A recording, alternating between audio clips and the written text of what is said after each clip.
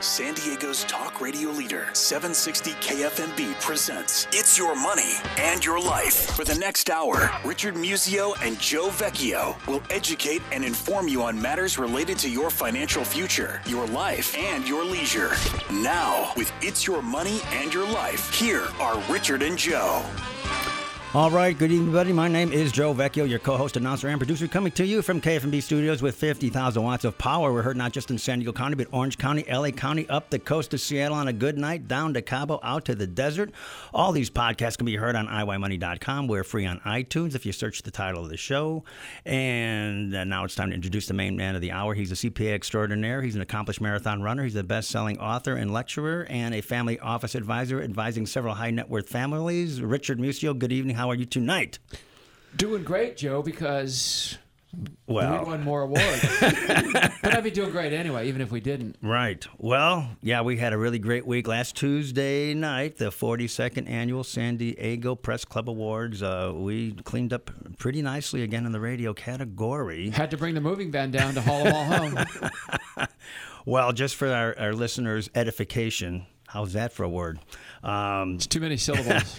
We won the best talk interview and call-in program. We don't do that many calls, so I think that alone, if we won just that alone, I'd be thrilled. But we also won for the specialty reporting single report when we did the 6th annual Barry Goodnight Dinner from Michelle Lirac's home.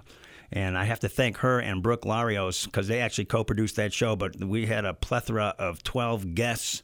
Typically, we only have one like we're going to have today. But that was a real marathon, and I was sick with sinusitis, and you were up at some graduation somewhere, and we still came in first. So that's a tribute to something. You took one for the team, Joe. And then we took 2 second-place awards for Best Radio Series, which we've won the last 2 years. I guess they had to knock us down a notch, or our heads would get too big. And then we took second for Specialty Reporting Series for those great shows with Dr. Dave Clayton and Kathy Kinane and Garrett, who'll be our guest next week, by the way, and Mike Messina. By the way, for the best talk interview program, we put up the shows with Richard Lederer, who founded that great show over KPBS. The Verbivore. Yes, Away with Words. And Governor Mike Dukakis and then Aaron Bizek over at UCSD for his great story. So thank you so much to the judges in whatever city you're in. We don't know how these are judged and where. They never tell us, but it's not done locally, so must have some merit. And also Courtney Lawver with PopX Graphics, who does a great job maintaining the website. Picked up a couple of awards. So way to go, Courtney. Yeah. You know, she came in, and there's a record number of entries this year, but she took second place for the general interest website and third place for the entertainment site. And maybe next year we'll put it in topic-based or something. I don't know. But boy, oh boy, did they have the entries. And there were looks like they had tied for the topic-based. They had... one for first place, 3 people won for second place, and 2 more took a third place. So it's a tough call to judge these things, as anyone knows, when you get a lot of good entries in any particular subject category or whatever. Anyway, without further delay, we have a pretty cool and important guest who's no stranger to the KFMB studios in her lifetime, and I know everybody out there in San Diego who's been around for any appreciable length of time has got to know the name, but when you watch those great fundraisers over at KPBS, she's always there with her smiling face. But she was smiling here at KFMB before that on Channel 8, and her name is Kathy Diamond. Kathy, welcome to our show. Thank you, gentlemen, and congratulations on your awards. Well deserved. Thank you so much. Thanks, Joe. It's our award-winning show. Yes. Yeah, make sure you call it that. Okay. At least for a week or two. I try to remember during the third break. But, we try to have fun here and make it interesting, and I guess somebody's appreciating that, and our sponsors love us, and that's, I guess, the main, we're the proof's in the pudding right there. So, but Kathy, my gosh, I know you hosted or co-hosted Sun Up San Diego from 83 to 90, as you said before the show, but tell us a little bit about your early history, born and raised where, and then how you found your way to San Diego. Okay, I was born... in New York City. Huh. What part of town? Actually, Bronx Hospital. There you go. And it's no longer there. I once found the birth certificate, not the certificate, but the hospital bill. Mm-hmm. And it was written in the kind of pen and ink that you dip into an inkwell. Oh, my gosh. And my parents were both part of Actors Equity. And so there was the equity discount, which was 50%. Huh. So the week in the hospital and my delivery cost my parents $75. That's a good deal. Yep. Yeah. And that was not that long ago. I mean, okay, yeah, it was 6 decades, but I understand the hospital is no longer standing. But when I was very young, we moved to France. Uh-huh. My parents were both in theater, and there wasn't much work in New York, and they were hungry, and apparently so was I. So we moved to France. Under the Marshall Plan, there was a huge American community living in Europe, and they needed entertainment. So my father... Paris, I assume, or what part of France? We lived first in Orléans. Huh.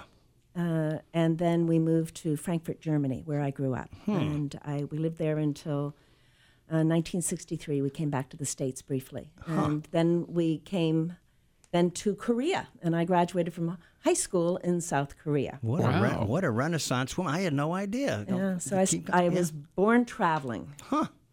And still travel. I mean, of all the different things I do now, travel is a big part of it. I lead tours. But university, you went in the States, right? Yes, I came back to the States. My parents stayed in Korea, and I came back by myself when I was 18, and I attended University of Georgia. Started off as an art major, but within about 3 minutes, changed my major to theater. Huh.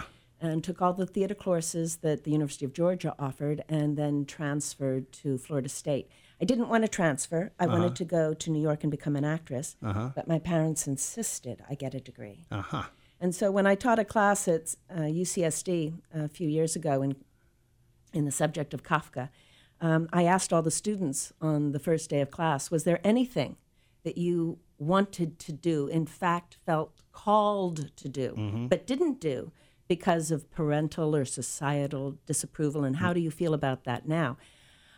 I asked that question because this is what happened to Franz Kafka. He wanted to write, but his parents insisted that he become an attorney or something professional, and it wound up killing him at the age of 40.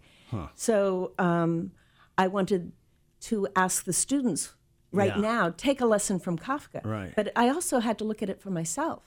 I didn't go to New York. I never did that. I always had a bag packed, ready to go to New York, become an actress, and I never did it. And how do I feel about that now?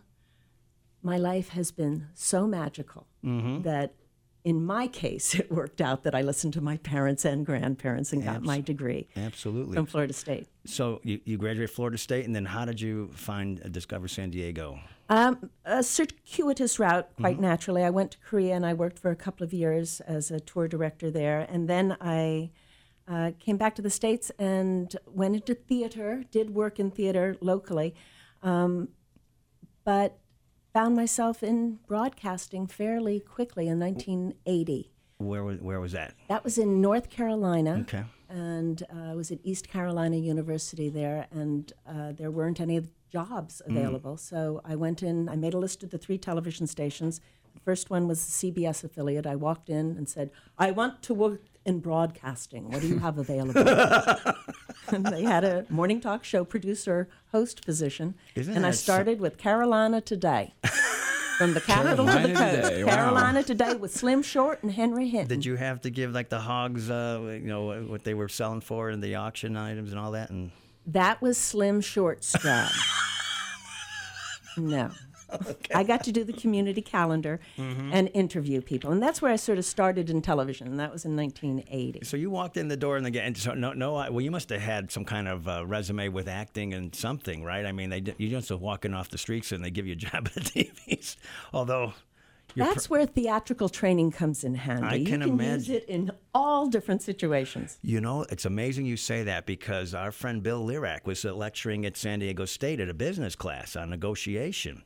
And I asked him after that. He talked for like 90 minutes without taking a break, and those kids were just mesmerized. But I asked him, I said, well, gee, these students here, and a lot of professionals in this class too.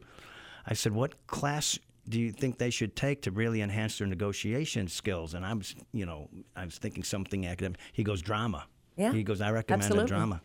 And they give lawyers training and doctors as well, so that they can develop, even if they don't have it naturally within themselves, a good bedside manner if you're a doctor, or understanding how to present yourself in front of a trial audience. And plus, it's just good therapy to just express yourself in an articulate way, or an informative way, or a rhetorical way, whatever. It'll enhance your purpose, right? Indeed, the Greek theater started as one of the healing arts. It's a cathartic experience to let those emotions out. Well, so Kathy, you made a quick reference. Okay. Is it break time? Let's take a cathartic break right now, folks. Yeah, real quick. We'll come right back with Kathy Diamond, one of the hosts of Sun Up San Diego, and over PBS and all the other good stuff. We'll be right back. Hang on.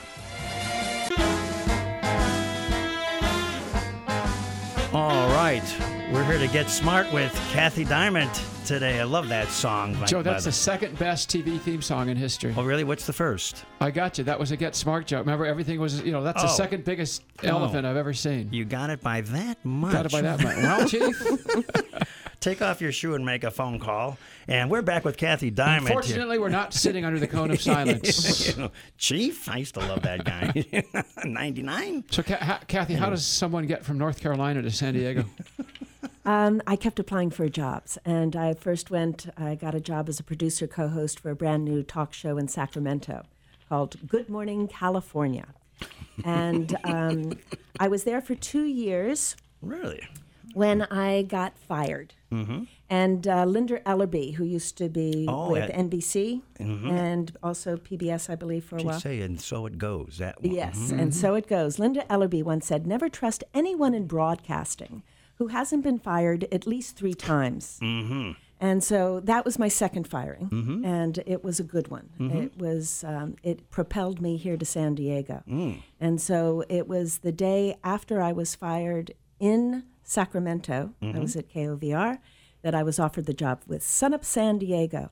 And I came to heaven. I had found my place. How'd you discover the job? Was there a trade magazine back in the day? Or? Exactly. It was called Broadcasting Magazine. Correct. And in the back were the ads. And I would just, every day, I had a sign that I might be fired. It didn't come as a shock. So I had been given clues. And so I made it my practice. They just wanted to take a new direction with another co-host, or was it something that ticked somebody off? Or my co-host and I did not get along. Oh, he hated me. Gee, I know. Happened. Imagine that. Joe and I don't have that problem. Well, it's a marriage, and this is what I had to say. I really appreciated about working with Jerry G. Bishop here at Channel 8, right, at KFMB. Because Jerry understood that we were in an arranged marriage and that we needed to be as nice and polite and kind and loving to each other as we possibly could. And that, I think, was something that came across to the viewers. It does. Regis Philbin learned that lesson. I mean, I think that's what endeared him to a lot of people, him and his co-hosts all those years. But so you applied down here and got the job like that, and you said Jim Ryman was a factor? Right. I had applied for a job before that. There was something, an entertainment reporter or something at Channel 10 that I had applied for. And somebody had given me Harold Green's number, and I contacted him. Harold Green, legendary newscaster. Ron Burgundy. Yes, the model for Ron Burgundy, I'm told. But there were others who could be as well. But he darn well looked a lot like him. Yes, he did. He sent me to Jim Ryman. And Jim Ryman said something that today would be considered very offensive. But at the time, I remember thinking, wow, well, that's a compliment. He said I was the greatest piece of talent he'd seen in a long time. But he told me about the job at Sun Up San Diego. Can we say that on air, Justin? I think we're okay. He won't. Well, the late great Jim Ryman, but apparently couldn't be running for mayor either. So. Well, Jim Ryman was an enlightened management person. I mean, he now has an award named after him. He does from the press club. That's right. And is a good friend of J.W. August. And he was he helped a lot of people get a start in broadcasting. And I remember the guy. But I do remember him saying, I eat a pint of Haagen-Dazs every night, and he did like his cigarettes back in the day. And but apparently he lasted quite a while with 3 blocked arteries playing golf with J.W. But just a great guy, just a bundle. He was the assistant news director at Channel 10 for many, many, many years until he retired over there. So, right. Well, he helped bring me to San Diego, and for that I am eternally grateful. I love it here. This is my home. In 83, and your producer of the show was Dean Elwood, who is to this day the news director at KFMB TV, right? That's right. That's right. And his wife, Pat Elwood, was an intern, and she's now head of the community services. Yeah. Isn't that something? Yep. So everyone's still around. So you come back 25 years later, nothing's changed. Oh, man, it was weird walking in the door this morning, I got to tell you. It had been how many years? 25 years since I'd been here. Isn't it something? Well, all right. So Sun Up San Diego, what were some of the highlights of those years? Does anything stick out in your mind that I remember going to a show. I met the owner of the Improv. He was a guest on your show, and we actually became friends. I used to hang out there for many years in the 80s. Mark Anderson. Yes. I remember him. One of the highlights came from Mark Anderson coming on Sun Up San Diego when the Improv celebrated, and PB celebrated its 1-year anniversary. In December 85. They had a special show at the Improv, and as the co-host of Sun Up San Diego, I got to go. And the two guest stars who headlined that show were Jonathan Winters and Robin Williams. And I was there too. Riffing off of them. I mean, what a moment. That was the highlight. They were the last act that night. But remember who was in the audience? B. Arthur was there, Robert Hayes, the actor. I mean, I don't remember any of them. All I remember is really the others. Do you remember how hard we laughed? I mean, I felt that whole room went into orbit that night when they went up on that stage. And we talked about this with Bud Friedman a few months ago when Robin passed. And it was just a memorable night. So, God, anybody who's in that room, they remember it vividly. So people often ask me what was of 7.5 years of interviews, which one stands out, and there were, of course, many. Elizabeth Kubler-Ross taught me lessons on death and dying I'll never forget that live with me today. But perhaps the most memorable was a little girl from Stella Maris Academy in La Jolla who was diabetic, who showed me the latest technique in drawing her blood and then putting it into a machine to test her blood sugar level. Little brown plates, little braids on either side, so big glasses, so serious, so articulate. She's never left me. Really? So she's one of my favorites. Isn't it funny, the people that stick in our minds? Of all the celebrities and politicians and comedians I interviewed, but no. Have you ever touched base with her again? No. I don't know if she's still around or not. I have no idea. How about that? Don't even remember her name. Okay, so up to 1990 at KFMB here, Sun Up, and then what happened after that? Getting fired. Losing your job when Sun Up San Diego was canceled. But that was due to deregulation and nothing. That's right. Yeah, deregulation. If you want to explain that quickly. I would love to explain it. It used to be that stations had to address the needs of the community, and producers would go out into the community and do what we called ascertainments. And we would talk to leaders in various different areas of the community and say, what concerns you and your group? And what do you need to see addressed? We'd come back, and then we would program the show based on what the community wanted to hear about, what they needed.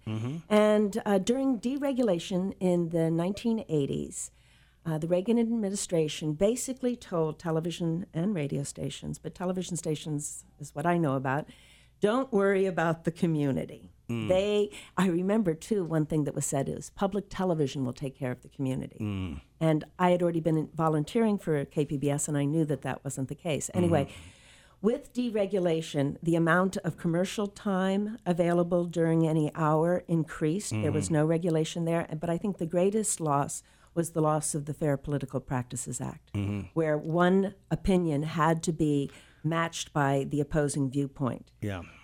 There was also the rule where only one owner for 7 stations, 7 newspapers, 7 radio stations in one market. And that all went away, too. So it was, I think, a loss to the community.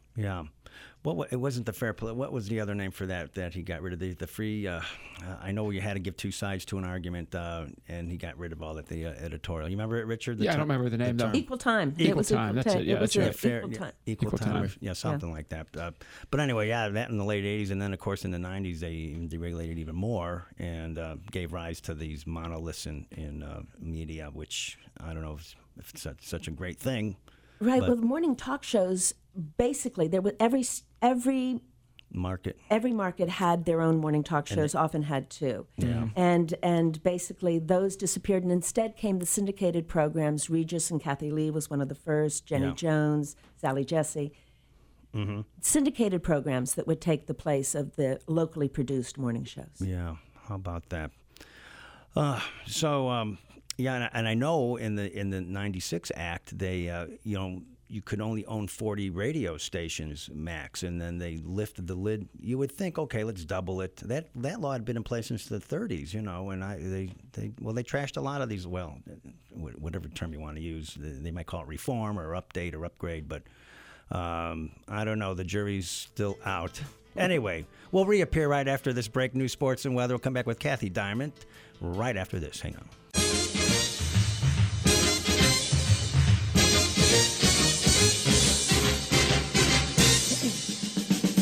All right, we're back with the third segment of It's Your Money and Your Life, the award-winning show, Richard. And now this is the time where you will thank some sponsors, right? Big thank you to all the sponsors. Speaking of winning awards, the award-winning UBS with Mr. Drew Friedis and Mr. Michael Quaranta. Couldn't do it without UBS. Our favorite CPAs on the planet, well, two groups of them. Jason Kruger, CPA with Signature Analytics, the best CFO firm here on the West Coast.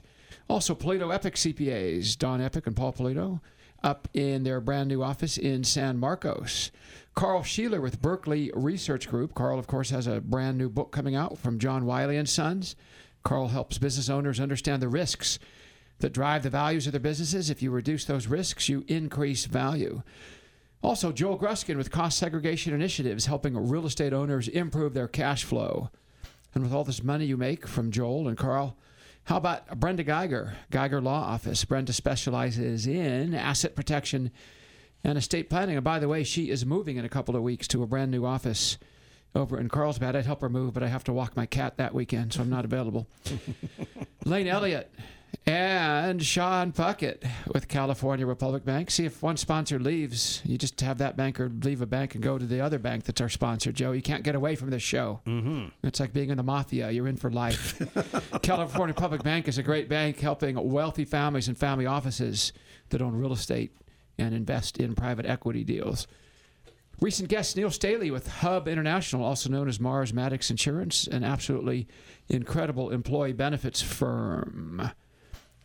Hey, on Monday, Tuesday, and Wednesday of this week, November 2, 3, and 4, the LG Group and the LG Experience, they have a continuing education seminar at the lovely Omni La Costa. They help wealth advisors make heroes out of CPAs to the CPA's very best clients. Speaking of cool stuff going on in November, how about the Carlsbad Classic? Yes, women's professional tennis is returning to Carlsbad for the entirety of Thanksgiving week up at the Park Hyatt Aviara. Check out cldclassic.com. And last but not least, the Ending Elder Financial Abuse Alliance, headed up by Paul Hines. Paul, of course, is the president of Hearthstone Private Wealth Management, and Paul is going to be an upcoming guest here very soon as well. Mm-hmm. So big thank you to all of our sponsors, as well as Courtney Lawver with PopX Graphics, the award-winning PopX Graphics, who maintains our website where our listeners can find out all kinds of cool things. Right, Joe? Absolutely. If they just get over to iYmoney.com and get their cursor over to the sponsor tab, there's a drop-down menu there, and they could learn about any one or all of them. Their biographical information is there. Their contact information is there. And I know they've been working with you for many years with great success. Right, Richard? In one case, dating back to 1983. I was 3 years old at the time. Back to Sunup San Diego. Mm-hmm. Hey, nice segue there. Nice. So anyway, Kathy, many listeners have described our show as being Kafkaesque, and you made a reference to Franz Kafka in the first quarter of our show. Mm-hmm. What is with this fascination that you have with Franz Kafka? Can you please tell us that story? Well, it's sort of become my life story, in fact. When I was 19, I was in a German language literature class, and we were reading Franz Kafka. This was at University of Georgia? It was University of Georgia. Okay. And I had grown up in Germany, so I thought I could ace the class. But I had not counted on Kafka. We were translating a story called The Metamorphosis. Sure. Famous. In which, yes, has one of the most famous first... Can you say it, Richard? I'm so impressed with what you know about Kafka already. Don't test me that. I'm sorry, I can't. Okay. It's as Gregor Samsa woke up one morning from uneasy dreams. He realized he'd been transformed during the night into a monstrous vermin. That's it. That's Yeah. one of the translations of it. Some say gigantic. Yeah, gigantic. A rat. Insect. I've seen rat or vermin. Vermin, yeah. Generally, it's a bug of some sort. Like Yes. some say cockroach, but he said monstrous vermin. That So was that's the- how it started. That was the cover of one of the books. You actually saw this big. That's right. Insect. That's right. So we were translating that, and I did not get Kafka. I did not love Kafka, but I did have a crush on my teacher, which was why I was there in class. And he interrupted our translation and said, Fräulein Diamant, mispronouncing my name, so I didn't pay any attention. Are you related to Dora Diamant? And he wrote the name on the blackboard, Diamant, which is my name. And I realized he was talking to me. And he repeated the question, are you related to Dora Diamant? And I said, probably. I had never seen anybody with my last name before at that point. Who is she? And he said, Dora Diamant was Franz Kafka's last mistress. They were very much in love. He died in her arms. And then he grabbed the lectern and he looked right at me and he said, and she burned his work. Okay, well, Yeah. we'll talk about that. Dun, dun, dun, dun. Well, the kid behind me said, not enough of it. Yeah, exactly. But I promised the teacher I'd find out if I were related to Dora Diamond and get back to him. And ironically, all these many years later, I don't know the Not answer to 100% that. sure. I could find out through DNA tests now since I found her family. But what I discovered when I went to the library was a mystery. This woman was supposedly 19 years old when she met Kafka, who was 40, suffering with tuberculosis. And he was dying. From which he passed. Yes, And 11 months later. They only had 11 months. But in those 11 months, his life came to fruition. He experienced the happiest year of his life. And he was able to do what he had always dreamt of doing before he died. So it was a love story, a world-class love story. Did he get much writing done in that last He year? did. He was very, very busy. Unfortunately, one of the things I discovered was, well, fortunately, unfortunately, he did not burn Dora did not burn Kafka's work, as my teacher said. One of the things I discovered when I started to learn about her was that she had said she burned it, but she kept it secretly until a fateful day in 1933. She was living in Berlin. Because there was the fascist movement, right? That's the year that the Nazis came to power. And they raided her apartment. She was working as an agitprop actress fighting the Nazis. Was this Berlin or In where? Berlin. Okay.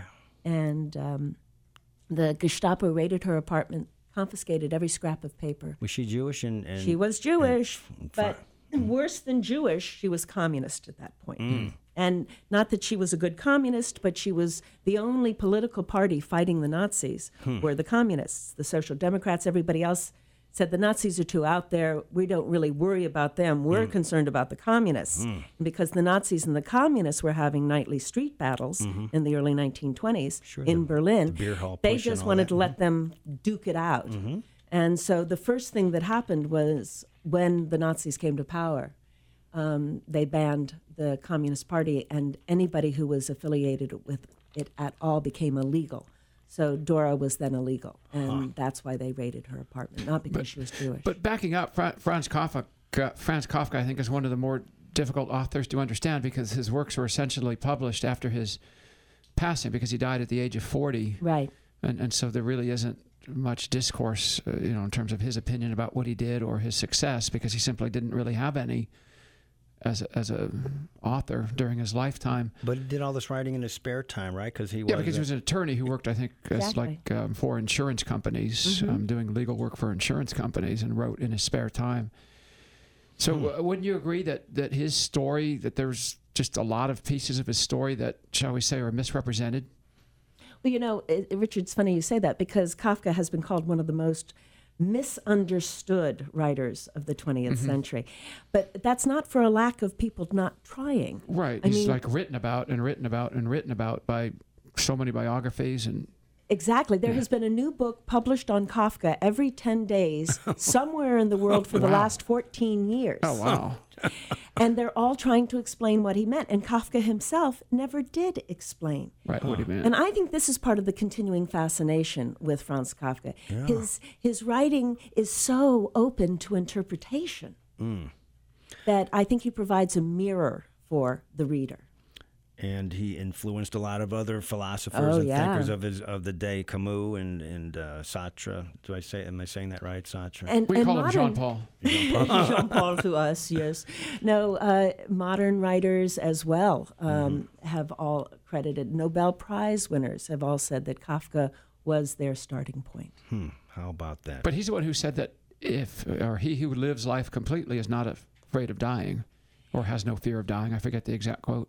But you're very close to it. And this is the thing that's most misunderstood about Kafka. People who have read his literature believe that he himself was dark, depressive, lonely. In fact, nothing could be further from the truth. There are few people who I have read about in life who were better loved by everybody who knew them. Yeah, he basically just hated his day job.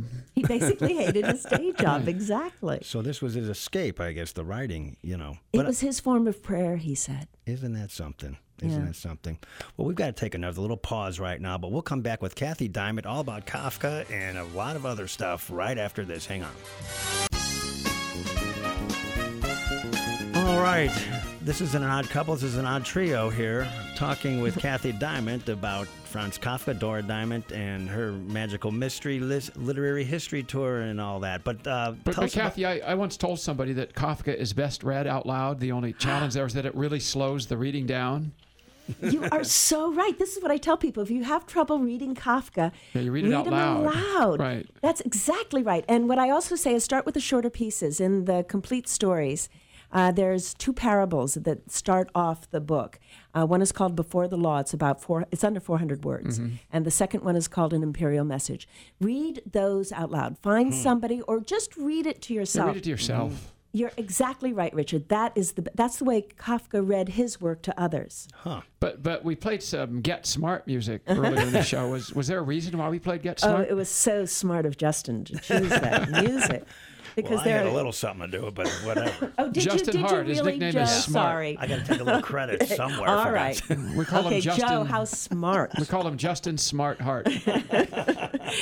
Because there were 2 studies done a couple of years ago now, 2 different universities, one in Canada, discovered that just reading Kafka, they took one of his short stories, A Country Doctor, and did a control group. They found that reading this short story by Kafka improved cognitive skills significantly. And the researchers concluded that it was the search for meaning that takes place in reading a surreal Kafka story that continues after the story has ended. And it improves cognitive skills. So just reading a story by Kafka will make you But yeah, I mean, it makes you think about things that most likely you wouldn't have thought about absent having read Kafka. But you mentioned the word search. Yes. There's a big search going on right now, right, regarding Kafka? There is. In what year was it? It was in the 1990s. I discovered that the work that Dora was supposed to have burned, she did not burn. She kept it secretly until it was stolen by the Gestapo, at which point then she confessed her lie. And a search was conducted from Prague in Berlin in 1933, but everybody asking questions were Jewish, and they were told by the Gestapo that the mountainous stacks of papers stolen in the early days of Kafka Nazi rule made it impossible to locate any specific document. But after the war was over, another search was conducted. And they discovered that the papers had probably been taken out of Berlin during the Allied bombing for safekeeping in the Eastern territories. But then the Iron Curtain descended over Eastern Europe, and all research became impossible. After the collapse of the Soviet Union, I realized that it was possible to rejoin the search. So I petitioned the German government for the return under the issue of Holocaust-era assets, the return of Kafka's property, Dora's property. And the Kafka estate in London, England, gave me permission to do the search pro bono. San Diego State University adopted the project and gave me an adjunct professor position in the College of Arts and Letters, which I maintain to this day. I started the Kafka Project, which is the official search, third search, for the missing literary treasure of Franz Kafka, comprised of 20 notebooks, his last year of writings, and 35 love letters he wrote to Dora. So this search has been going on since 1998. I spent 4 months in Berlin going through the Gestapo archives. I was told by the archivist there when I found the confiscation order of her property not to give up too soon, that it would be another 10 years before all the archives and bunkers and basements would be uncovered. So I went back in 2008 and then went to Poland and spent 6 weeks in Poland, reached a dead end, went then applied for a residency at the Woodrow Wilson International Center in Washington, D.C., which I got, researching captured German documents and material after World War II, what happened to it. And that's where the gold train that was just discovered underneath the mountains in Poland, right. It's that whole sort of search that the Kafka Project is a part of. So some of these literary works might be, collected with some other treasures and They arts. say and things. documents are in there. I don't believe what we're looking for is there because I think we have found the archive.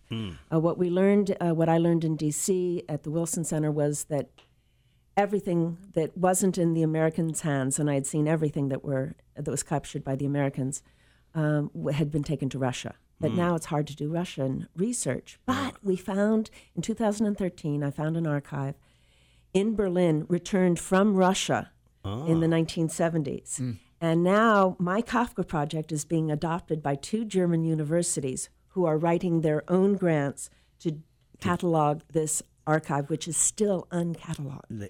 So they're still not sure where it is, right? The archive is in Berlin, but the archive is still uncatalogued, dating back to the Third Reich. A Third Reich era. So there's thousands of pages to go through. Millions to go through. He was a prolific letter writer too, wasn't he? He was.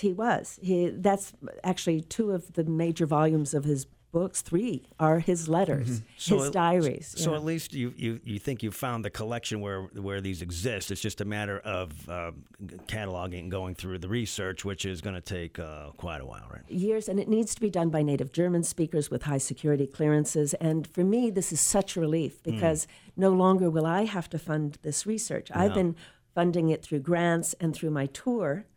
But they might find a lot of other gems in there too, They right? could, absolutely. And that's one of the reasons the German government is going to be funding these German universities to catalog this archive. And of course, in today's era of digitization, they've done this with the Vatican, a lot of work. So that might be really a great project. Yeah, so the Kafka Project's in a good place right now, and that's why I only have to do one more tour. And of course, your website is kafkaproject.com if people want to get updated or learn more about that there, right? That's right. Okay, good. It's www.Kafka Project, and Kafka is Kafka, project.com. Perfect. Now, I know you teach at UC San Diego. You teach at San Diego State. What are your latest courses that you're teaching there? Well, now I teach mostly through San Diego State University, through the Osher Institute for Lifelong Learning. Excuse me. Which is a wonderful program at San Diego State for students 50 plus. And I teach writing and critique and help people become part of a working writers group so that they can keep writing. And City College also, right? You teach down there? Not yet, but I hope to breach those walls someday. Yes. Okay, that'd be great. And then you're also on the board of directors of the San Diego Press Club. And we're appointed to the board of directors of the Horton Plaza Theater Foundation, which operates which theaters down there? The Lyceum Theaters, where the rep is housed, San Diego rep down there. But my favorite volunteer work is with Franklin Elementary School, where I read to a first grade class. I've been doing that for about 15 years. Do you read Kafka? Actually, there is a new book out, My First Kafka. Okay. But they say it's recommended for people 8 years old and up. So my little first graders are a little young for that. Not quite there yet. Not quite. Right there, no. And then you also teach at the Y in your spare time, Tai Chi and Qigong. Qigong, I taught 2 classes already. I taught a Qigong class and a Tai Chi class. I haven't held a regular job in a long, long time. I think it was 1979. Just like you and me, Joe. But you're doing what you love, and that's right. That's right. And I'm able to share it with others. Now, the history tours, if people want to actually join you and go over to Europe, tell us about that. Okay. The next one, and actually the last one, This will be the fourth and the last one because it's a fundraiser for the Kafka Project. There's a $500 donation built into it. But it's 10 days. We go to Prague and we spend 3 nights in Prague learning about Kafka. And not just about Kafka and why he's important, but about the time in which he lived. The history. Which was such an exciting time in Prague. And so it's the rise of modernism and Art Nouveau. And then after 3 nights in Prague, and the beer is really good in Prague. And then we go to Krakow in Poland, where Dora went to school. And we learn about the rich Eastern Europe Jewish tradition that she was a part of. And we also experience the rebirth of that Jewish tradition in Kazimierz, in the Jewish Quarter, which is really heartwarming. And that's perhaps the most powerful part of the trip. And that's 3 nights in Poland. And then we go to Berlin, and we stay in a hotel called The Honeymoon, Honigmund. And it's where Dora and Kafka had their bohemian paradise in the 1920s.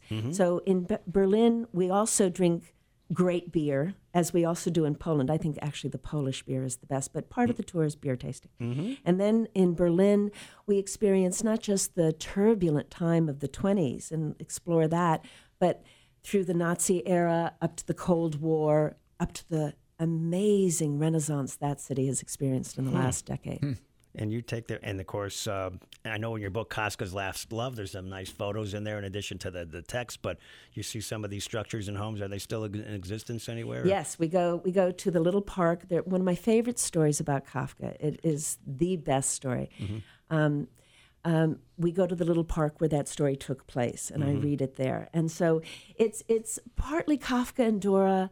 It's partly music. It's a lot of food and drink, and it's a great way for me to share all the experiences, the good experiences I had when I was living in Berlin or in Poland, and to be able to share that with travelers in a way that helps bring Kafka to life. Well, let's do a little bonus track. We could talk some more about this if you'd like. So, folks, but KafkaProject.com if they want to learn more about the tour and everything else. So, all there. Kathy, thanks so much. Kathy, really appreciate it. Yeah, thanks for being our guest. Richard, great seeing you again. And if you want to hear more of this, we're going to converse. Go to iYmoney.com and you can hear the bonus track. Justin Hart, thanks for making us sound great as our board operator. Thank you to Craig Blanky, our account executive, and to our programming genius here at KFMB, Dave Sniff. You have a great week, everybody. We'll see you next time. All these podcasts are at iYmoney.com. Take care. Good night now.